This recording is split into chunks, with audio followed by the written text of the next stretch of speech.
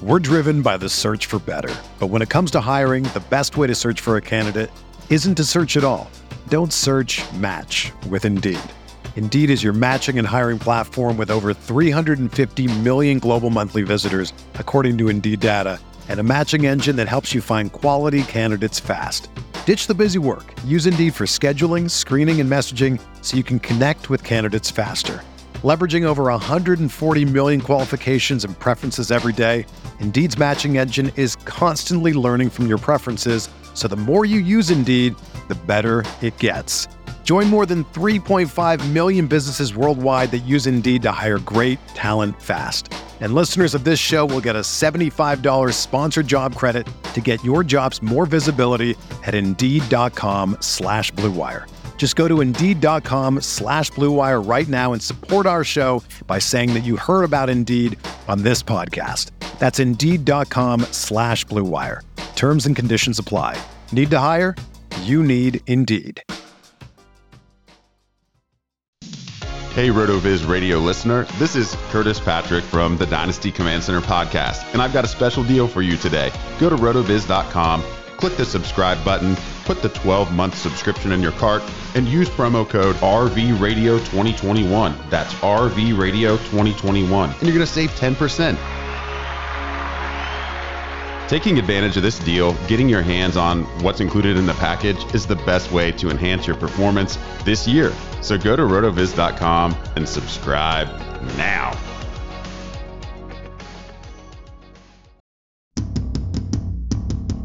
Dynasty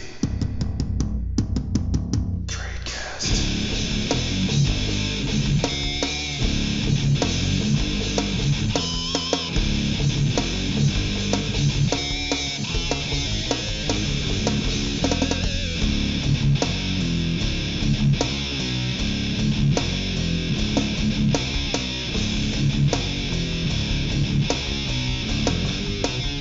Hello, everybody, and welcome to another edition of Dynasty Tradecast on RotoViz Radio, brought to you by our friends over at Blue Wire and Blue Wire Hustle. This evening, I am joined by my good friend, the mustachioed man himself, Dan Sainio. How are you this evening, my friend?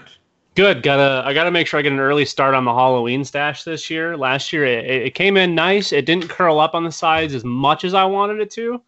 So we get an early start for October and the festivities of being Luigi once again. For sure. All right, so today we're going to cover some news and notes and then play a little bit of Overvalued, Undervalued, looking at the RotoViz Triflex ADP. So I'm excited for that. So we're about to get into the show. So first, we have the big trade. It occurred at some point in the last couple of days. I forgot. I think it was Saturday or Sunday. Maybe Sunday. I think it was Sunday. The big Julio Jones trade went down. Julio Jones from the Atlanta Falcons heading north to the Tennessee Titans. Basically a second-round pick heading back to the Falcons. This has been a puzzling, development pretty much ever since the Kyle Pitts draft pick. When you and I talked about the Kyle Pitts draft pick, we seemed like, okay, this is, for some reason, the Falcons going for it this year. And then trading Julio Jones seems like they're no longer going for it.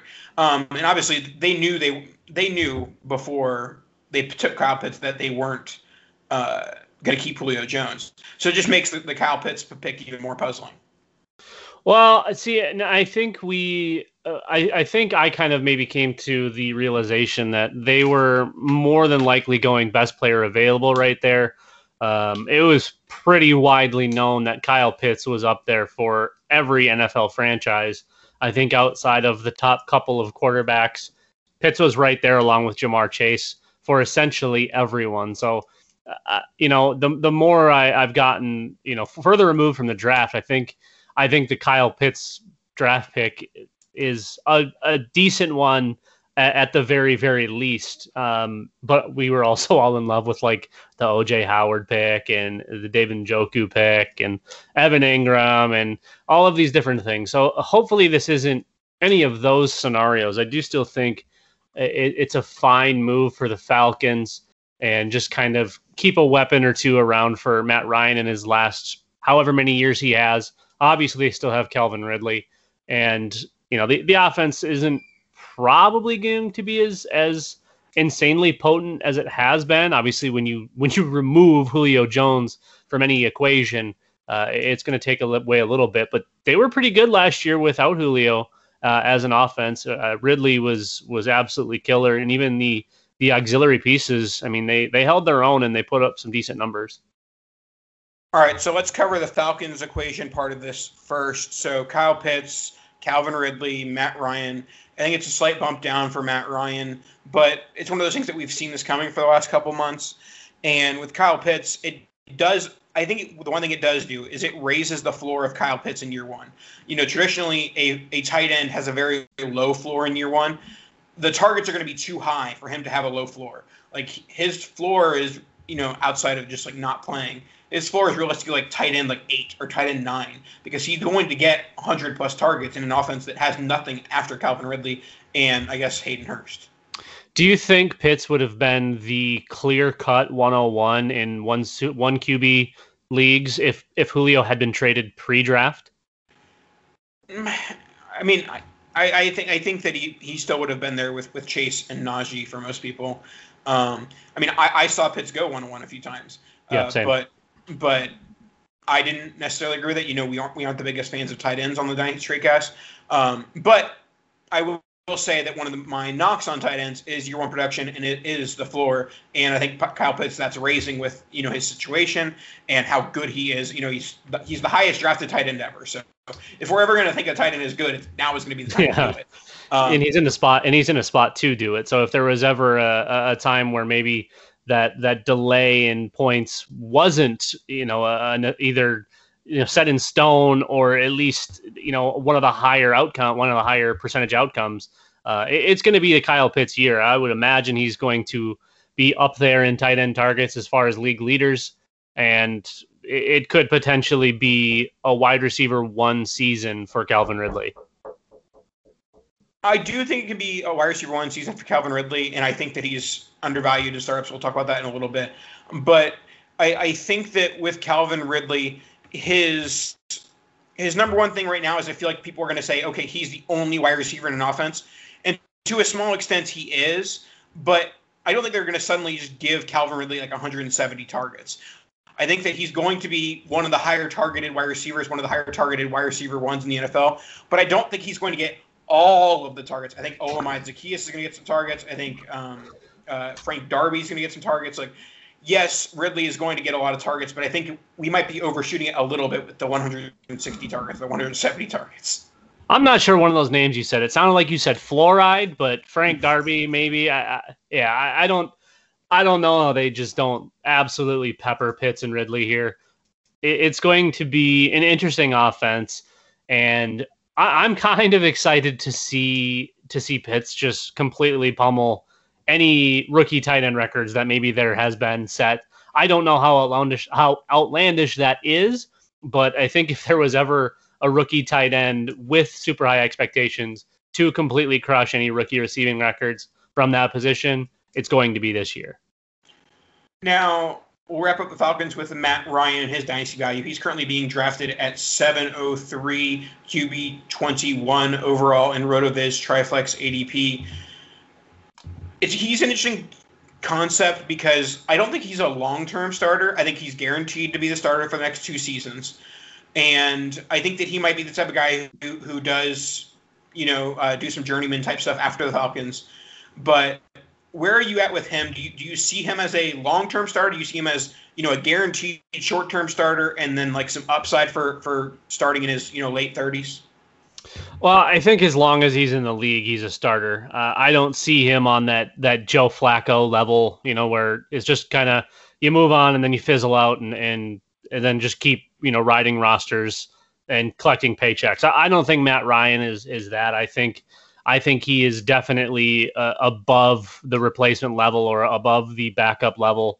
And there's always going to be a need for competent quarterback play, whether it's after an injury or a team that's just struggling with whoever they drafted or whatever. So I think I think we probably have at least 3 more solid years of Matt Ryan, which maybe is pushing it a little bit, but he's been pretty darn good his whole career. He's never been a real difference maker. He's kind of always had the pieces around him to make him probably a little bit better than he actually is. But he's proven to play pretty well with Julio off the field. Obviously, it changes the offense entirely, but I don't think this is something where he just falls off a cliff and disappears. I think he sticks around, and I think he plays a meaningful role, whether it's fantasy or just in the NFL in general. Yeah, and for me, if you're not going to, go early quarterback with a Kyler Murray or a Dak Prescott, if you're looking to wait on quarterback, this is where I'm comfortable with, I need a quarterback to win now. I need a quarterback now. And in that 7th round, you have Matt Ryan, Kirk Cousins. A little bit later on, you have Tom Brady, Daniel Jones, not on the list. Basically, it's Matt Ryan, it's Kirk Cousins. Those are 2 guys that are values in the 7th round as guys who are going to be multi-year starters. Now, let's move to the Tennessee Titans and the fallout of Julio Jones arriving there. I think that there was a lot of straw man arguments being made where people were like, I'm not moving A.J. Brown down my rankings. And everyone was like, correct, you shouldn't be moving A.J. Brown down your rankings. So I'm going to join that straw man and say, I am not moving A.J. Brown down my rankings. He's still one of the top 4 wide receivers, and that is not changed by the presence of Julio Jones. Yeah, it's not like they brought in a 22-year-old. I mean, they replaced Corey Davis and Jonnu Smith with one of the greatest ever to do it, but he's no spring chicken anymore. So I'm leaving pretty much A.J. Brown right where he was. Obviously, you're not going to move him up, I don't think. It maybe helps a little bit, take some of the pressure off. But the defense is still essentially has 3 players to focus on, with Julio, A.J. Brown, Derrick Henry. That's who you're focusing on. They're not worried about the tight end position like they were previously or as much. They don't really have anybody in the middle. So they're going to focus those 3, and they're still going to eat. It's going to be super efficient. I think the only player I'm moving any direction is Ryan Tannehill and up, because adding Julio Jones is pretty massive for Ryan Tannehill, who, once you remove him from the graces of Adam Gase, has shown to be a pretty darn good quarterback. Who would have thought? Sam Darnold. Sam Darnold. Oh, shoot. Sam Darnold's the next Ryan Tannehill. Don't forget that. I will say, I think I'm bumping Julio down just a tad because I think there were better landing spots for him from a volume perspective. I think being a wide receiver 2 on the opposite of one of the best wide receivers in the NFL, plus having Derrick Henry as the RB1, being the Titans wide receiver 2 isn't exactly a target hog scenario, but you don't really need to be when that offense is going to be so good. That offense is going to be one of the best offenses in the NFL, competing with teams like Dallas and, Tampa. And so I think they're going to be putting up, high 20s, early 30s points a game. So I think that if anything, you maybe bump Julio down a little bit. Firkser is dead. Firkser's the one who I think gets the most hurt by this. I think he was a legitimate low end tight end streaming option, but now he's kind of just hoping for scraps at this point. But yeah, the main takeaway for me is Tannehill up and A.J. Brown staying the same. Yeah, and anyone overreacting to the move, I think, just needs to settle a little bit. Yeah, you're adding a huge piece into an offense, but you also have to remember that they removed 2 pretty substantial pieces from the offense in Corey Davis and Jonnu Smith. So I think Julio slots in really nice. Maybe a slight ding to him, but I think where he was being valued and how he was being ranked while he was in Atlanta at the age that he's at was pretty accurate to where he is in Tennessee now. Like you mentioned, volume is going to be a little bit of a concern. Tannehill only threw the ball 481 times last year. Ideally, we're having that above 500, which we're not too far off of that. But Tennessee is built to run. Obviously, now you have 2 of the top wide receivers in the game and easily the top wide receiver duo in the game. So I think maybe they could find themselves leaning on the pass earlier in games and saving Henry for the second half. But it's going to be a really tough offense to stop, like you said. All right, let's move on to the other bit of news. We have not surprising news, but I think it's news worth covering, and that is Aaron Rodgers has reportedly said, "Nope, not doing the minicamp thing." What are your thoughts now on Rodgers? Do you think that he ever puts on a Packers uniform again? I think it would take a lot of front office changes in order for him to be comfortable going back. I think it's been made pretty clear by Aaron Rodgers himself and all of the media surrounding that he loves pretty much everyone there except for the front office. And it's kind of hard to blame him. They've done and maybe LaFleur for kicking the field goal. Maybe LaFleur slightly for that field goal. We cannot confirm nor deny. But they've done nothing to help him in a long time. They just, hey, you're Aaron Rodgers. Look at how much money you're getting. Figure it out, which isn't really how a front office should be responding. They've drafted horrendously, and it's Aaron Rodgers, it's Devontae Adams, and they've been lucky to get a couple of useful running backs here and there, but they continue to waste picks and money on those. So, I mean, I don't blame Rodgers for not wanting to go back. I genuinely don't think we see him play a snapper of the Packers ever again. But the Packers are smart. They would push back and just not trade him, make him sit a year. And I mean, that's not going to change. That's not going to change how much they get in return, because a fresh, healthy 100% Rodgers in 2022 might even fetch you more than he would right now, regardless of losing a year. Now, I am a Jordan Love enthusiast, as you might know. It doesn't seem like there's been some positive blurbs, some positive camp reports from Love with Rodgers' absence, but it doesn't seem like it's even a lock that with Rodgers out that Love starts week 1, which seems bad. So do you think that this is more so like just working out the kinks, and that like if push comes to shove and there's no Rodgers, that it's definitely Love? Or do you think there's a legit shot that Bortles gets to start over, or Bortles or really anybody gets to start over Love? Well, I think they'd be better off just not having a quarterback and only playing 10 players on offense than putting Bortles out there.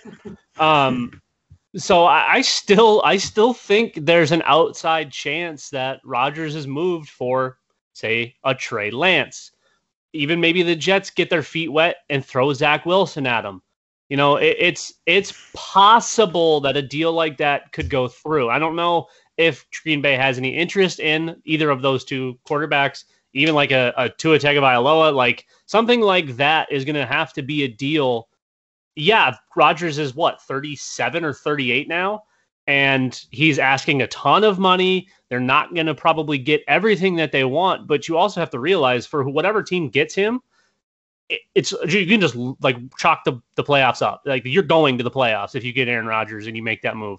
Any team in the NFL right now that gets Aaron Rodgers is going to the playoffs. Sans maybe the Jets. That's about it. Yeah, but realistically, I think that there's 2 landing spots left for Rodgers. I think it's Washington and I think it's Denver, which I think both are legitimate possibilities, and both would be Super Bowl contenders if they had Aaron Rodgers on the roster.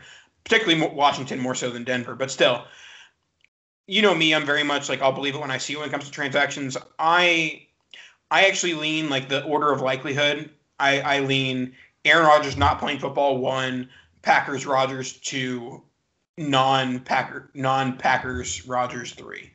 Interesting. Yeah. See, I think there becomes an urgency in about a month where the Green Bay front office realizes that he's actually not playing. And as much as they want to stick to their guns, they have to make the move to keep the fan base from burning the whole place down, because that fan base is wild. So yeah, it's a tough one. And it's, the auxiliary pieces are tough too, because then you have Devontae Adams. And then all of a sudden, if Jordan Love's throwing to Devontae Adams, I want no part of Devontae Adams. Yes, but nobody else does either. So, I mean, honestly, if I have Devontae Adams thrown to Jordan Love, or yes, if I have Devontae Adams thrown to Jordan Love, or Jordan that might Love be better. If I have Jordan Love thrown to Devontae Adams, I'm going to be buying Devontae Adams. I don't often buy wide receivers near the end of their, primes, but I will take a large discount on Devontae Adams with Jordan Love at quarterback. All right. Before we head into our startup overvalued, undervalued conversation, let's hear about our friends Blue Wire.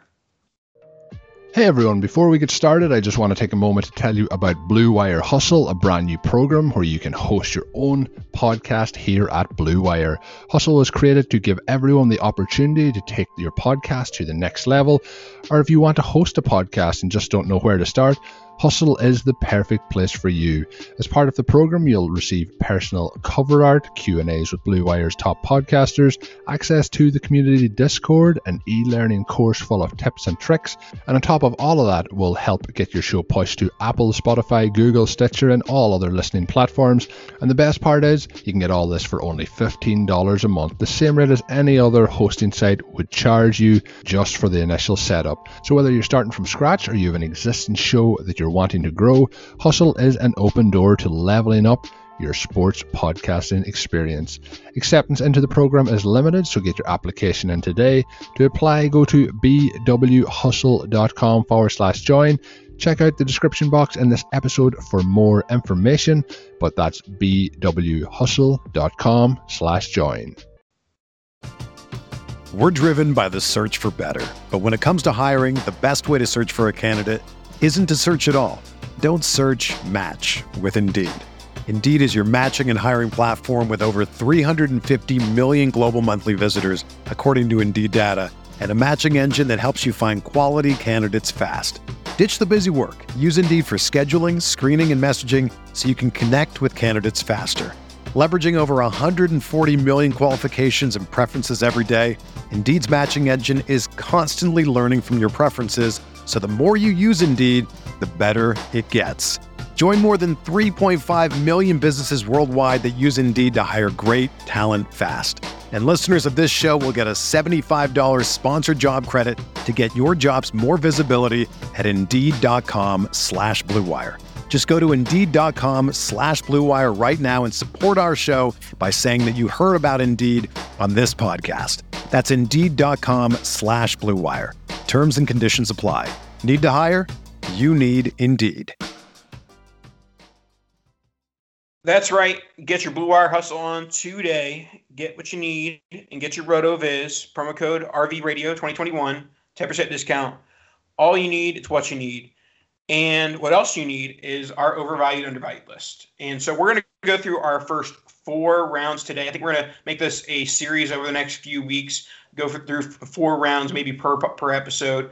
And so we're going to start off with we're not going to start rounds 12 through 16, Dan. We're going to start with rounds 1 through 4.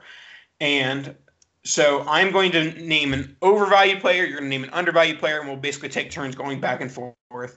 And so with round 1, I have the overvalued, and it's like we haven't learned our lesson from this happening 87 million times, but we have a running back on their second contract at 25 years old, coming off huge workloads and injuries. Christian McCaffrey is currently going 104 in RotoViz Triflex ADP, RB1 off the board only after 3 quarterbacks. Don't do this. Do not take second contract running backs in the first round of startups. And if you do, definitely don't do it over Dak Prescott, Justin Herbert, Lamar Jackson, Trevor Lawrence, all of which who will be playing football, by the time Christian McCaffrey's kids are playing football. Yeah, I know. I think we've been pretty clear on this in the past too, as far as sinking massive value into second contract running backs, regardless of their status in the NFL. This, unless we're talking about LaDainian Tomlinson or Marshall Faulk, which we really aren't. I don't think Christian McCaffrey is the generational talent that everybody likes to say. Obviously, he's very good, but the injury bug has bitten him, and picking him at 104 still, no. I'm not probably ever taking a running back in the first round unless it's at the corner and I can still get my pick of like Dak Prescott, Justin Herbert, or Joe Burrow and one of the running backs. Maybe I would consider it, but if you're drafting the first round and you're not taking a quarterback, or maybe like Jonathan Taylor, I guess, just just ship it in. Maybe trade out of the first. I don't know. Yeah, and you can't trade out of the first and land Christian McCaffrey. Right. So, like, if you're trying to go running back, you end up with one of the lower tier guys in the second round. But yeah, so I don't think it's some sort of a hot take to say he's overvalued there. But oftentimes, I think this happens in public leagues. In public leagues, the running backs, the guys who are currently scoring points, often get a tad overvalued in comparison to maybe a more traditional leagues that we're playing in. Absolutely. And then, so Christian McCaffrey is our overvalued. On to our undervalued. I'm saying Justin Herbert, even though he's being picked at 6, for me, he should be right there in the mix with Josh Allen and Kyler Murray. I don't know, and we all know I'm a Dak Prescott fan. I don't know how he's not consensus ahead of Dak Prescott. Yes, Dak has all of the weapons in the universe. We just watched Justin Herbert smash as a rookie. There is no reason for him at that age in a blooming offense to not be higher, especially behind Christian McCaffrey. That alone is reason why he is undervalued here. But I do think he should be right there with Josh Allen. Kyler Murray and Dak probably just ever so close behind, and no running backs in sight as far as I'm concerned. So I think we see a continuation of Justin Herbert's rookie season. I would like to see them add some more weapons around him, but what they have works. So hopefully we see that continue to build, and obviously the return of Austin Eckler is massive too. So I don't know how Justin Herbert isn't just a lock top 4. Yeah, Herbert definitely a guy who I think is a tad undervalued here, and I do think that if we were to compare this draft board to an auction board, I think that Allen, Murray, Prescott, Herbert, I think they would all be separated within $1 or $2. Yeah, and when you have an early round pick, that two to three spots is actually a lot of value you're giving up typically in the first round. But in this case, if you're going from like 2 to 5, 2 to 6. I think that that's definitely a move you can make and still come away with Dak, Herbert, Allen, Murray, or I have Lamar, up there as well with these guys. But yeah, I think that Herbert is undervalued, not because it really have his draft slot, more so just like his ceiling is being there with Mahomes next year. Yeah, no, I'm definitely on board with you there. Let's slide into that second round, Nathan. And I know we just did the undervalued in the first round, but why don't you tell me your undervalued in the second round? My undervalued in the second round, surprise, surprise, for an undervalued player, I'm going with the wide receiver. I've been vocal this whole offseason about how there's a big 4 wide receivers. There's Justin Jefferson, A.J. Brown, DK Metcalf, and CeeDee Lamb. And the latest of the players that are being selected in round 2 is wide receiver 4, DK Metcalf. I think he is the undervalued player in the second round. He is going at 208-ish, 208, 209. And I think that the reason why he might be this late is a lack of faith in Pete Carroll or a lack of faith in the Seahawks offense. I think that his talent and his ability supersedes any worries about the Seahawks offense. And are you really that worried about the Seahawks offense when you have Russell Wilson? Like, he's going to be good enough to, get DK Metcalf his 10 plus TDs, good enough to get DK Metcalf his 1,200 plus yards. Like, he's going to be good for a long time. Yeah, I'm definitely on board with you having DK Metcalf as the wide receiver 4 there and being the undervalued. I would have even been okay with you saying that Justin Jefferson as wide receiver 1, but off of the board at 14 or 15, whatever pick that is, was undervalued because he definitely should be in that first round.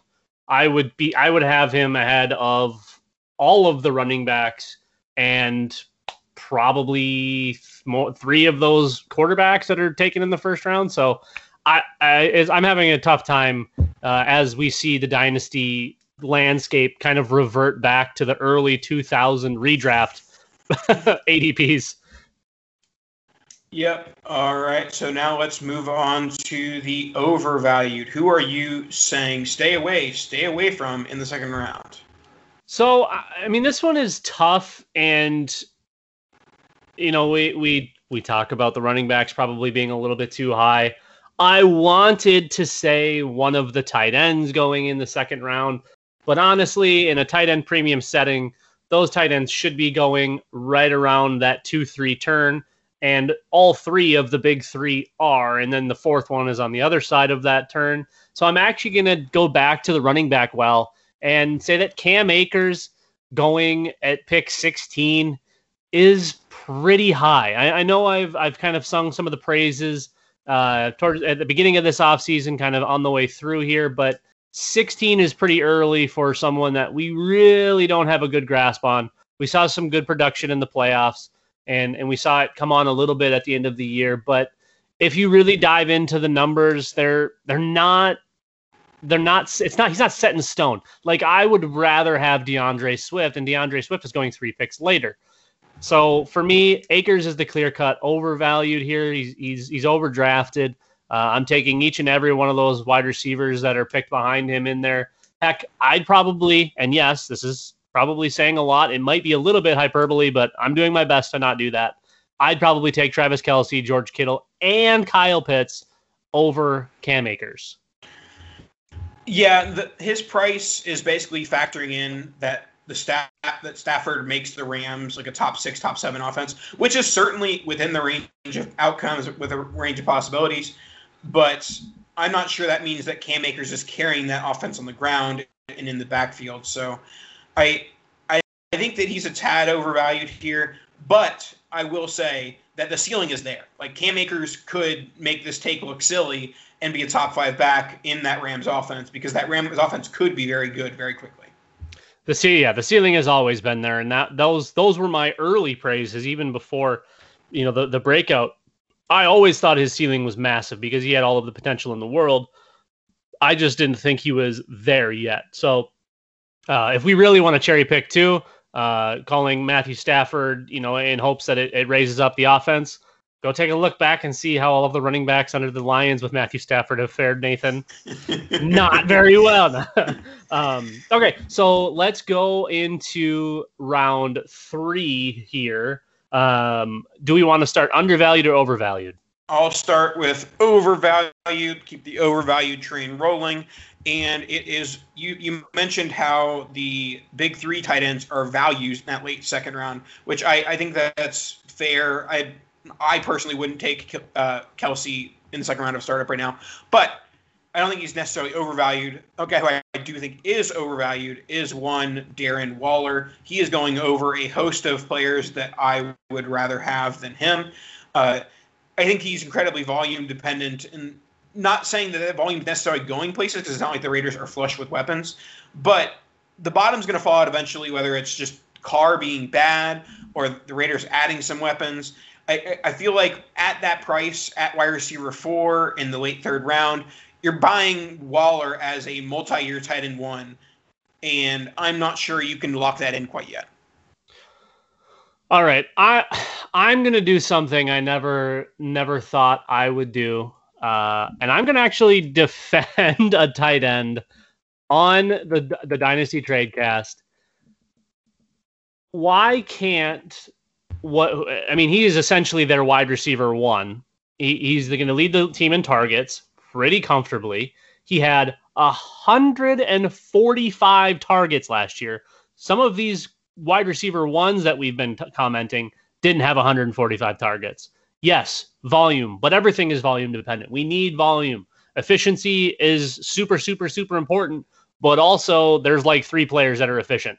So we go back-to-back seasons of 90-plus catches and 1,100 yards. He is Derek Carr's number 1 target. They have no one else worth a damn to throw to, aside from maybe Kenyon Drake, and if Bryan Edwards ever lives again. I don't hate taking Waller here. He doesn't have a lot of... He's still got full tread on his tires. He is, 27, 28 years old? I'm taking him before I'm taking Kittle, and the volume is going to be there. I think you can lock that in. Now, how long? That's the part we don't know. But short term, he's as win now as it gets, in my opinion. Yeah, no. In a redraft, I'll lock him in the late third round every single time because like I said, he's volume dependent, but I think that volume is certainly going to be there in the short term. So I mean, Darren Waller is the epitome of how I don't build a dynasty team of drafting a tight end that early that's 28 and he's fine. He's had 2 1,100 yards each, which is impressive, but just hasn't been much else there.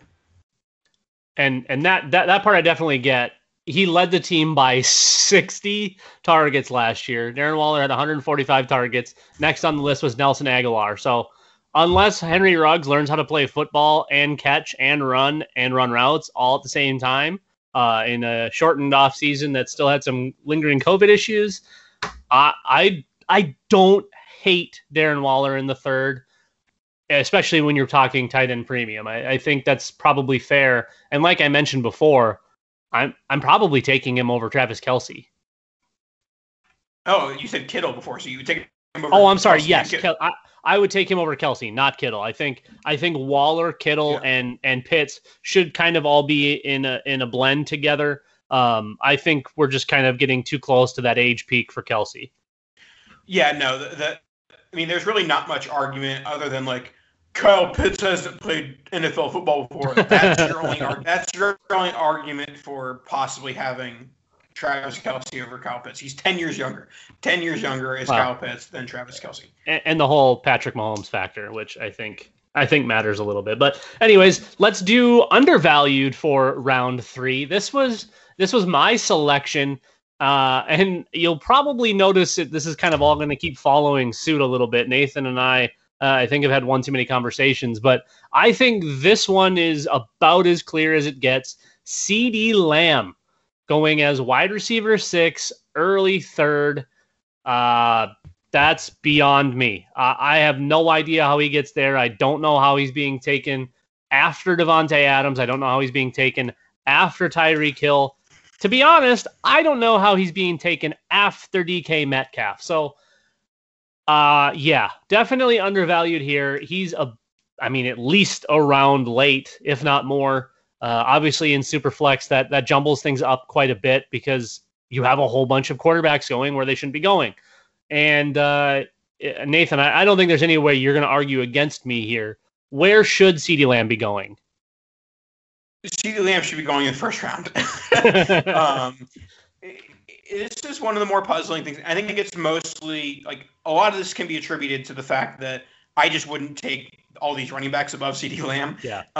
So I think at the absolute latest, CeeDee Lamb should be going at that 1-2 turn. And getting him in the early third round is absolutely stealing.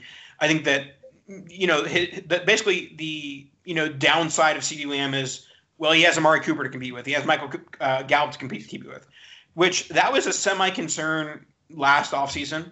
We saw in the first 5 games of 2020 that Dak Prescott can support all of the weapons he wants to. That offense was ridiculous, and it certainly helped that defense was horrendous. So as long as that defense is as bad as it is, they're going to continue to put up 40 points a game. But yeah, no, I think of every player we've talked about so far tonight, CeeDee Lamb is the most misplaced, the most undervalued. Yeah, there's no reason. I mean, all 3 of those wide receivers should be on for another 100+ targets, all 3 of them. And, Zeke's still going to get his. I still think we have some life from the tight end position. And like you said, if Dak wants to support 3, 4, 5 weapons, he's going to. They're going to throw a lot. They're probably going to run a decent amount too.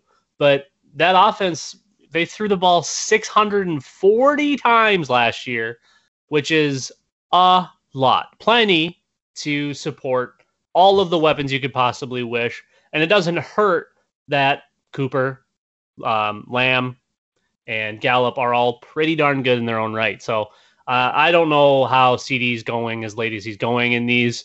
Maybe one person drafted him super late, or one group of people didn't like him as much as everybody else, and that skewed it. But I don't think that's the case. I just think he's being slept on because of potential volume concerns, but there's no volume concerns there.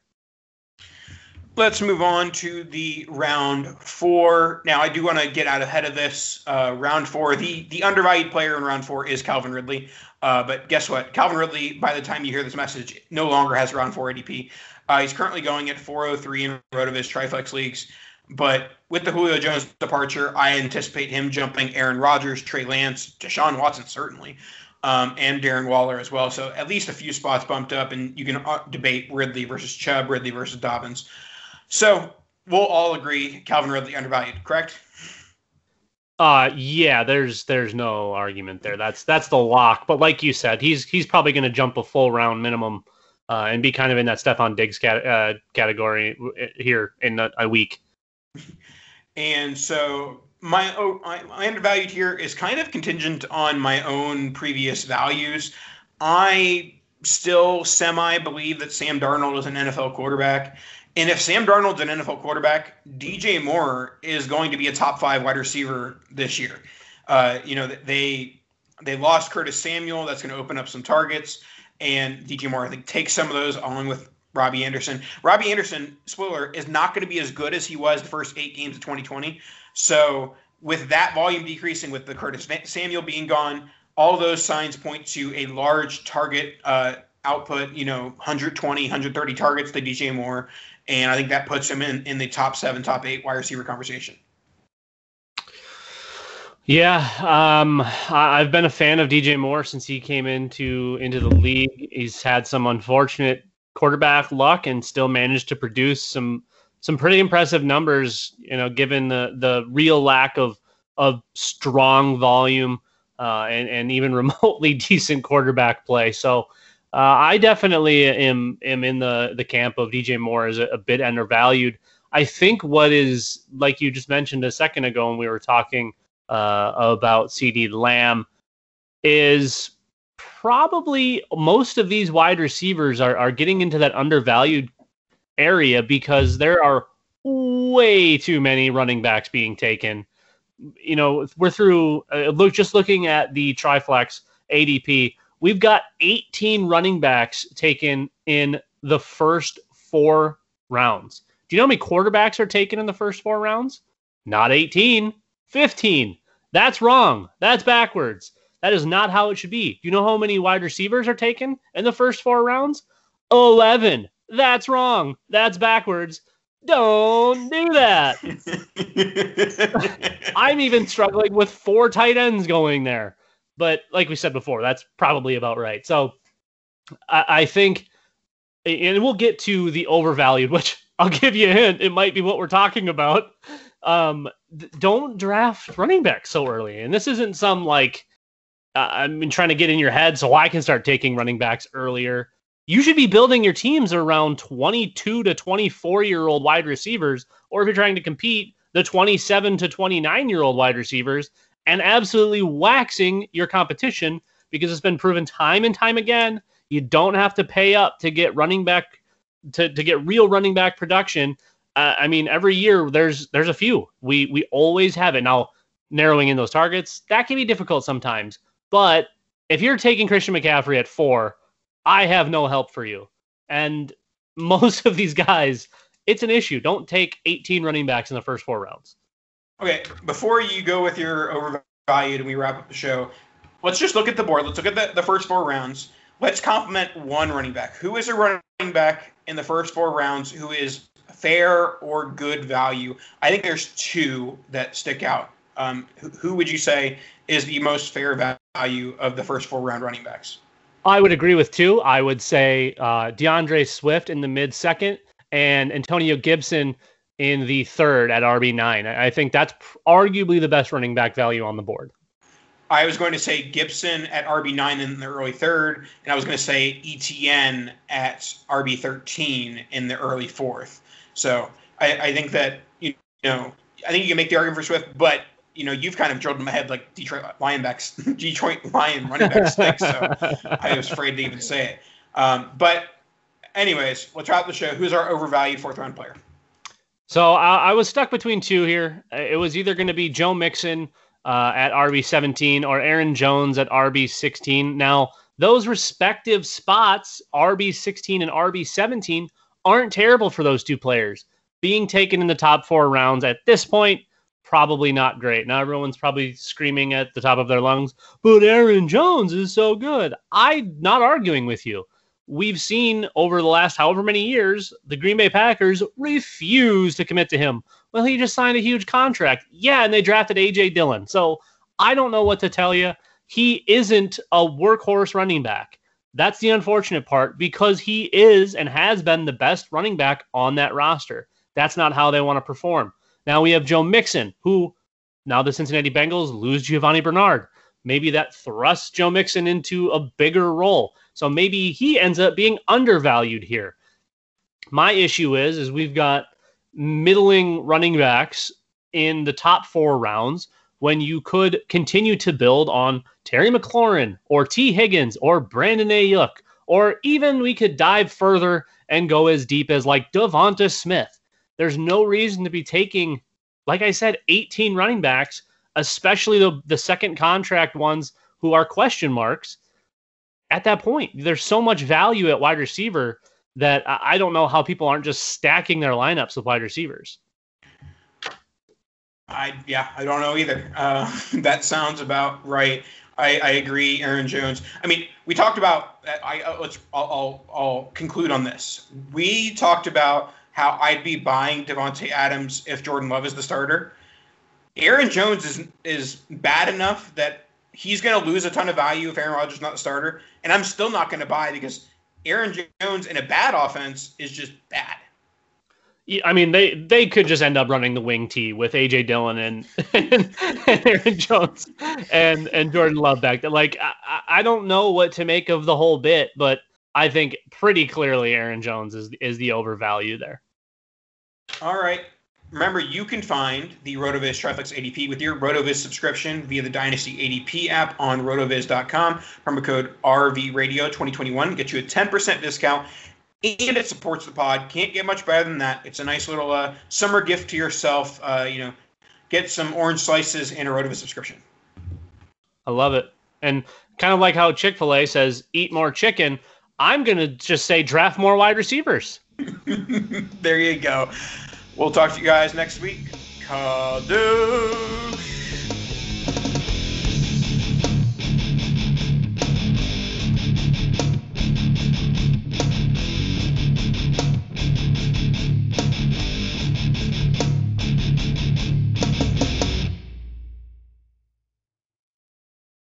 The headlines remind us daily, the world is a dangerous place. The elites in charge say everything's fine, stop noticing. But you know better. And your gut knows that time is short to prepare for a world that is 4 missed meals away from chaos. My Patriot Supply has helped over 3 million families become more self-reliant and is the company Americans trust to prepare. Go to MyPatriotSupply.com and secure their best-selling 3-month emergency food kits. Each contain delicious breakfasts, lunches, and dinners, averaging over 2,000 calories per day.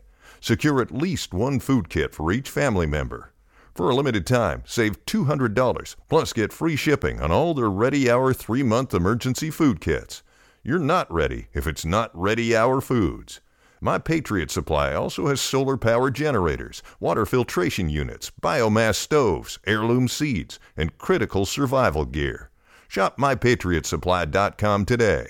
MyPatriotSupply.com.